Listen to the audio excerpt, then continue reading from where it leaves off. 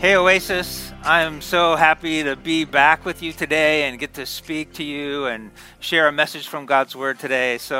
I've been looking forward to this, and I got some great news. I have a brand new baby granddaughter, and about a week old today, and she's getting lots of love and attention. So it's Skylar Brave. What an amazing name. So I'm excited about that. But I've been looking forward to being here and bringing the message to you today. And I was just thinking personally and reflecting on what are the most important message from God's Word for our life to live by. And, after pastoring for 35 years, I've preached literally thousands of messages.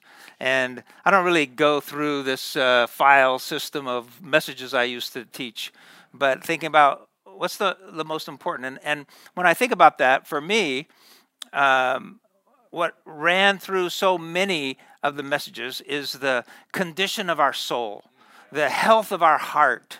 And I like the focus on how the Scripture leads us into finding a healthy soul through what we've encountered. And I think that it might be even more so important today in the world that we live in, that you and I allow God to bring health and healing to our soul.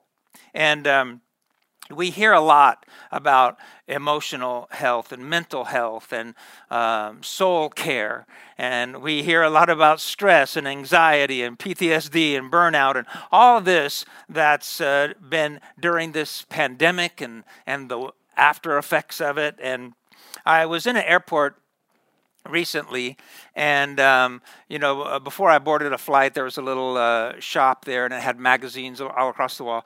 And literally, as I went and looked at these magazine covers, I even wrote the names down. Every cover, it had Prince Harry and Meghan. It had Simone Biles. It had Gabby Petito. One was Meghan Trainor and Jennifer Aniston, and every one of them were talking about some kind of mental health or emotional health crisis that they went through. It's throughout our society. The good thing is we're talking about it. The realistic thing is it's can affect our soul so deeply and can affect our faith. So I wanted to talk about this. I read a study, I think it was Psychology Today, that said 8.6 million people between the ages of 18 and 64 in the United States have been diagnosed with PTSD. That's a lot of people. The society that we live in, we're all aware of the job loss, the relationship loss, the stress, the anxieties, the depression, all of these dynamics that we've experienced in our life puts us in this place of need. And what's interesting is the very first message that we know Jesus preached. He preached from a portion of Scripture in Isaiah that I want to talk to you about today. His first message was a message of hope and encouragement. It was about God's focus on bringing healing to the broken hearts and souls of humanity. Now, Jesus used this scripture for his first sermon, and right after that, they try to kill him. So hopefully this goes much better, my sermon, than his first one. But I want to read to you from Isaiah chapter 61. And look what this says.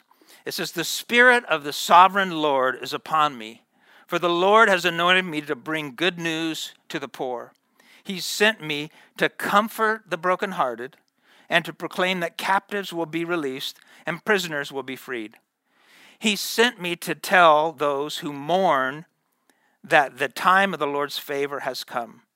So already we've talked about the brokenhearted and those who mourn. And it says the day of God's anger against their enemies. Verse 3, "To all who mourn in Israel, he will give a crown of beauty for ashes, a joyous blessing instead of mourning, festive praise instead of despair." Now look at this last sentence. "In their righteousness, they will be like great oaks that the Lord has planted for his own glory." Listen, do you identify with any of these conditions? Have you ever felt captive and you needed freedom? Have you ever been through a broken heart? Of course you have. Have you ever been in mourning?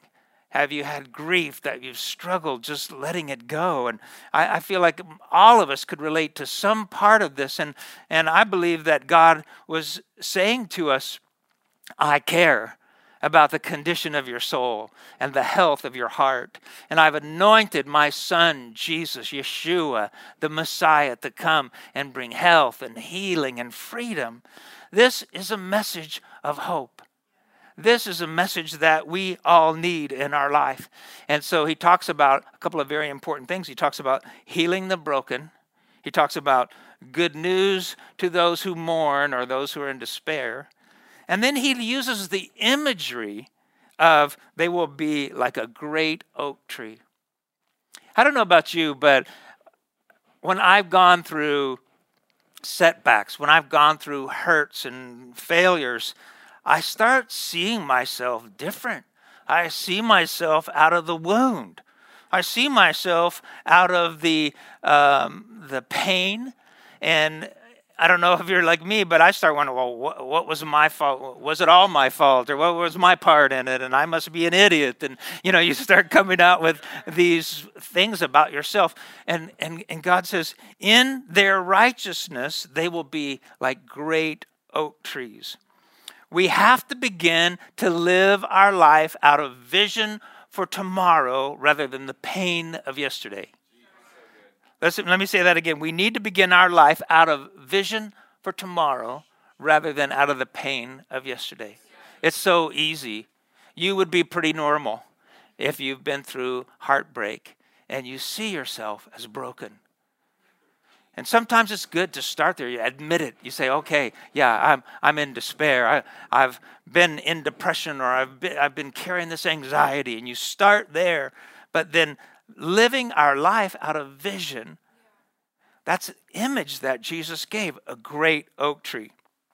So it changes that. It shifts that view, that personal perspective from ashes to beauty, from despair to praise. And the oak tree is a pretty impressive tree. I started reflecting on that, so I started reading up on it a little bit. And the oak tree is one of nature's greatest survivors. Isn't that interesting? That's what Jesus called us. The oak tree is a common symbol for strength and endurance. That's how God sees you. That's what he's provided for us in his righteousness that we can live by. A symbol of strength and endurance. Now, I don't know how significant a country who comes up with a national tree, but what I found is that the oak is the national tree of USA, Germany, England, France, Romania, Poland, Jordan, Bulgaria. All these countries picking a tree, it's like we want to pick the one of strength and endurance. Wow. That should be the image of ourselves. That's where we're going. That's where we're headed, is this place of strength. The oak wood itself, it is the consistency of it has great strength and hardness, the hardness of the wood. And then they use that particular kind of wood for certain kinds of furniture and ships and flooring and things that need that strength. And that's what Jesus presented to us. That's what God brought to us through the prophet Isaiah. This oak wood is very resistant to insects and fungal attack because that is their enemy. So God has put something on the inside of us to be able to resist and fight off our natural enemies. Amen. It keeps predators from destroying our life. The oak tree grows to an average height between 50 and 70 feet high. And some grow as wide as 50. It's not unusual to see a white oak tree that is as wide as it is tall. And so you think about what a tree like that provides. It provides shade. It provides protection. And there's so much to it, the massiveness of this. The lifespan of an oak is about 200 years, and some live as long as 1,000 years. Can you see it? Can you see some of these qualities in you? Or are you stuck in the pain, in the regrets, in the heartbreak, and the setbacks? The oak tree battles through all 4 seasons of life because it stores up resources in its sophisticated root system. You and I can endure the different seasons we go through as we have our roots in Him, right? We have our roots in Christ. We have our roots in His Word. And it's not always what we feel, but it's what our roots are plugged into. And the last thing that I'll say about the imagery of this oak tree is about the fruit. The fruit is the acorn nut. And it's what I noticed that was really interesting is that the production of acorns start at the age of between 20 to 50 years old. So that tree is growing and during these seasons, but doesn't bear fruit for 20 to 50 years. And even then, when it does, it takes these seeds from the acorn takes 6 to 24 months, almost 2 years to mature. So just from a pastor of experience, fruit takes time. All right, it's exciting to see the suddenlies. It's exciting to see, man, I came to Christ last week and this week my life has changed. But I'm telling you, it's what happens in your life over 10, 15, 20, 25 years. You see the fruit, not only just fruit in your life, but those who are impacted by our life. We've got to shake ourselves free from the despair and the ashes to the beauty that God has put inside of us. So I want you to know, whatever you've been through, you're not alone. There is hope. You are not forgotten. And what I want you to do, please listen to me. What I want you to do, in the midst of your pain, make the decision to turn toward God and not turn away. That is the most frustrating thing that I've ever witnessed in my 40 years of ministry is when people go through difficulties. At the time they need God most is when they will turn from Him. Why is this happening? If God loved me, if God was present, if the word was true, if this wouldn't have happened, and so they turn away.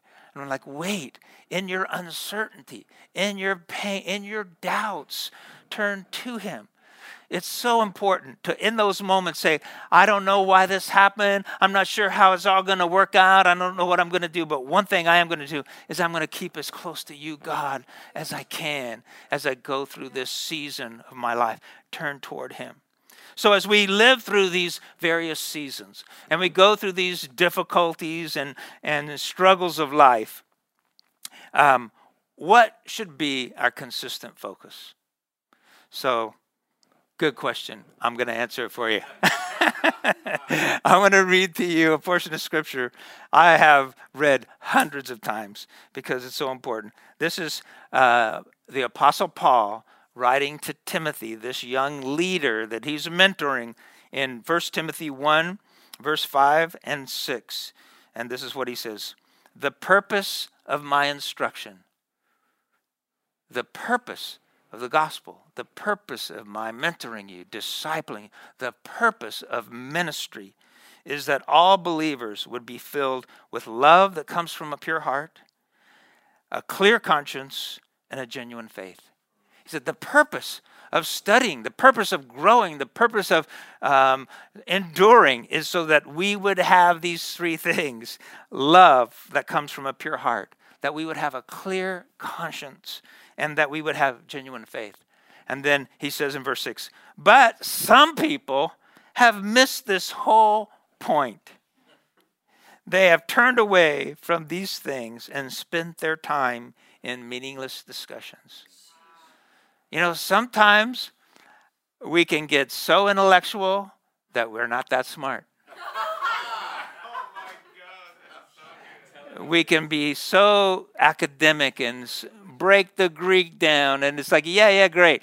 But Do you have love from a pure heart? Is it leading you to that? Is it helping you find a clear conscience? Is it helping you have a genuine faith? So it says if these are neglected, we're missing the whole point. As you go through these seasons, of maybe you're in a moment of isolation. Maybe you feel like alone in the circumstances that you're in. And that's one of the things that we've seen in the pandemic and that has surfaced in people's health. When you start getting weighed down with anxiety or depression or something, then you start feeling like you're alone and start retreating, moving toward isolation. And don't want you to, in those moments, lose focus of what you can do that will bring you through it. And so our focus should be love from a pure heart. So what does that mean? To me, it's being able to love in a way that you are free from brokenness. So that we're able to fully love others. And maybe when we can't sort everything out, but we love them fully, and we work on the purification of our soul. That we're not trying to build friendships out of what it could win for us. Like what it could attain for us. If I got close to this person, if I was friends with this person, in LA, everybody is like who you know, they say. It's who you know. Well, maybe if God is who you know or who he's made you. But sometimes that contaminates the purity of why we love. We're giving and that's not easy just to say, oh yeah, love from a pure heart. That takes regular work in asking God to search our heart. It's in Psalm 51:10 that David says, create in me a pure heart, O God, and renew a steadfast spirit within me. So he's praying that prayer of search my heart and create this cleanness, purity in my soul. And so I found myself praying for a healthy and untethered soul. I read a book with that title about the untethered soul, and I thought, what a great word, because I can see myself with little entanglements of past conversations. Do you know what I mean? It's like somebody says something. We should know by now what triggered is. And so, there's nothing like being in a simple, honest conversation, and then all of a sudden somebody mentions a situation, and you get triggered. It's like you go back to that time where you put so much hope in this person or trust in that situation, and it didn't go right. And so there you are with your heart that you have to protect, that you have to take care of. And so we're asking God, help me live this life, my life, in such a way that I continually work on having an untethered soul. Lord, help me not to be pressing for significance. Help me to not be fighting for recognition, unhindered by past hurts or losses or disappointments, free from bitterness, fully forgiving. Heal my soul from any residue of grief and anxiety. I'm telling you, we're all in this same world together. We're in this same life. It doesn't matter how long you've followed God or how short you've followed him. We have to deal with issues of the soul. Are you really healed, or are you just trying not to think about it? Nothing like a trigger in a conversation to bring that question to mind. So you just go back through that loving from a pure heart. Lord, help me to love that way that you want me to love. And then he says a clear conscience. And to me, how I read that is a clear conscience being not only free from guilt or free from shame, but peace of mind. So that if your conscience is cleared, then you're at peace with where you are now. You know how Paul talked about learning the secret of being content, and he's not where he wants to be, but he's not where he used to be, and he's found a way to be grateful in the moment. And so when we're able to not live our life in shame, that we can resolve past failures or regrets, it's that peace of mind where we are in this moment, in this season. And winter comes to everyone's life, summer comes, the fall, and we want to go through these different seasons with a clear conscience, having peace of mind. And I understand wanting to move forward and drive forward and desire to accomplish something significant. But sometimes it happens better when that sense of significance is resting in God's hands. Sometimes thoughts are a battle. Wait, let me just back that up. All the time, thoughts are a battle, not just sometimes. And sometimes when I'm trying to redirect thoughts from past negative experiences so that I'm living out of vision for the future, not out of the pain of the past, trying to redirect these thoughts, it's like taming wild horses. Sometimes thoughts are so intrusive. You ever wake up at 4 a.m. or 5 a.m. and start thinking about something you should have done or you didn't do, or I forgot about how could I mess that up, and these thoughts come into your head and it competes for this clear conscience. But I feel like where I'm at in my life is that I'm trying to recognize if I'm living under a constant need of endorsement, or if I can just let that go. I don't need to audition. I want to say the right thing. I want to be a good man. I want to think the right thoughts. But we have to be alert to what contaminates our thinking and our soul. In 1 Peter chapter 3, Peter said this: "Your beauty should not come from outward adornment, such as elaborate hairstyles and wearing of gold jewelry or fine clothes like I'm wearing now. Rather, it should be of the inner self, the unfading beauty of a gentle and quiet spirit, which is of great worth in God's sight." The beauty of a gentle and quiet spirit. To me, that speaks of this clear conscience that Paul was talking about. What does it mean to work on yourself? You ever thought about that? It's like you got to work on your soul. You got to work on it. What does it mean to work on yourself? Well, one thing it means is you have to stop waiting for other people to change. That's when you work on yourself. What if you never get that apology? Is that okay? Can you let that go, or that relationship go? Some people are just toxic, so you can love and you can forgive and you can be at peace, but you don't have to sit down for lunch. Yeah. That's part of protecting your soul. But then it's not waiting for someone else to give you that endorsement or to meet that need, but that you find a way yourself to rely on what God provides.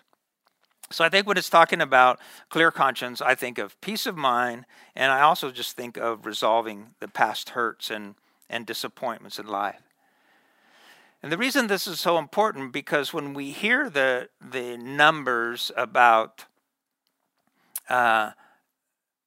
PTSD, and we hear the numbers about burnout and stress, burnout occurs when we're constantly living beyond our capacity or our emotional reserve. And so when your emotional reserve is going into dealing with the regrets and the fear and the shame and all the stuff in our soul, it can wear us out. And we have to be reminded that in Psalm 34, verse 18, it says, "The Lord is close to the brokenhearted, save those who are crushed in spirit." We have to keep that vision of He will take us from where we were in pain and take us to a place of great strength like the oak tree. That is the reason the anointing of the Holy Spirit was on Jesus, is to bring that to us straight from the heart of the Father. And the last one of these three things, what we're focusing on in the midst of all these different seasons of life, so we don't get off track and find ourselves stuck in despair. The third one is genuine faith. Genuine faith. So let's talk about that for a minute. To me, genuine faith has so much to do with gratitude. Genuine means sincere and true, obviously. But what becomes an enemy to that is when we find ourselves ungrateful. So maybe part of that work with loving people from a pure heart and getting free in our soul is going to either start with or be founded on gratitude. So I wish things would have been different. I wish that relationship, man, it's no stretch to look back over a few decades of ministry and go and think of several things I wish I would have handled that differently.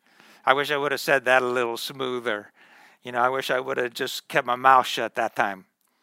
And but finding a way to have gratitude where you are now. Thank God for His faithfulness. Thank God for His grace and for His mercy. And even though I've messed up a few times, He's been faithful to bring strength, to bring healing, to keep my feet on solid ground. I'm grateful for friends. I'm grateful for family. I'm grateful for granddaughters. And we find a way to be grateful in what God has provided in the moment. And I think it's interesting because that there's a challenge there with faith, because with faith we're looking forward and we're believing God for something. We're asking God to change a circumstance, maybe intervene in a person's life. And so we're using our faith to bring change, but we also have to use our faith to find gratitude in where we are right now. And that's one of the places in the New Testament that says this is the will of God, that you that you give thanks in every situation. Thanking God. The person who becomes ungrateful loses a source of life in your faith. A person who becomes ungrateful in their tone and in their temperament loses a life source of what makes faith so life-changing. The second thing, a second dynamic, and just simply talking about genuine faith, is trust. Trust is gratitude and trust. Those are my two words for you today with genuine faith. And it's trusting God in a new season. Trusting God in the next season. And, we're always trusting God for the next open door and the next season. It's just that when we get into that season, that we learn to trust Him. So it's like, oh, Lord, I trust you. One day I'm going to get married. And then you get married and you're like, oh, Lord, help me. Now you got to trust Him while you're married, in the marriage. You got to trust Him in this season. Like, oh, Lord, I wanted that job. I'm trusting you to give me that job. That door opens. You're in the job. Now you're like, wow, it's different than I thought it would be. Now I got to trust you in the job, in this time. And you know what is so powerful, so simple, easy to say, but powerful, is trusting He will provide and trusting He will guide. In facing cancer, I didn't feel real victorious, but I said, God, I'm trusting you. At times I felt like I couldn't be strong enough. I said, well, you know what? I'm going to trust your strength at a time where I don't feel so strong. It's trusting that he will provide, trusting that he will guide. What circumstance are you in that the solution or what might ease a lot of pressure is that he'll guide you? I like to know. I'm a planner. I like to have my list. I like God to give me the list and spell it all out for me. And he doesn't do that too much. It's sort of like I'll give you step 1 and then you trust me. Hey, and even doing something I did for 35 years, being a lead pastor, preparing sermons every week after week, at least one sermon, sometimes more. And then all of a sudden, nothing. And all of a sudden, pandemic. Then it's like, now what? My thoughts, I was going to be traveling to Africa and doing the things I've done with missions, but that's all shut down. So what am I left to do? Trust God that he'll guide me. Trust God that he'll provide. Is it okay if he guides me to just relax for a while? Just rest for a while. It's like, okay, I can trust you with that. But there's something in me that's like, how about now? Okay, I trusted you last week. How about this week? It's like, no, they're still closed down, So you trust. Courage in life comes from trust. The courage that we need comes from trust at the core, trusting God. Listen, there is no place where God is not. There is no place where you are right now. Wherever you're listening to me, online here, there is no place that God isn't. So you might feel alone, but you're not. He's there. He is with you, and you can trust him. If you're in the middle of battles, if you're feeling fatigued, if you're recovering from a bad relationship, God is with you. And the direction for you is clear. Keep pursuing loving people and loving God from a pure heart. Keep working on that clear conscience, that peace of mind, and a genuine faith. Just genuine, simple, trusting God, trusting he'll guide you, trusting he'll provide. I'm going to close at just telling you this story, an odd kind of story, but it is incredible. It's a story about a man who lived in Baton Rouge, Louisiana in the 1800s, and his name is Alfred Blackstone. And at 47 years old, Alfred Blackstone fell into some kind of coma, and his wife called the doctor. He was unconscious, sick. The doctor comes, and when the doctor got there, he could find no pulse.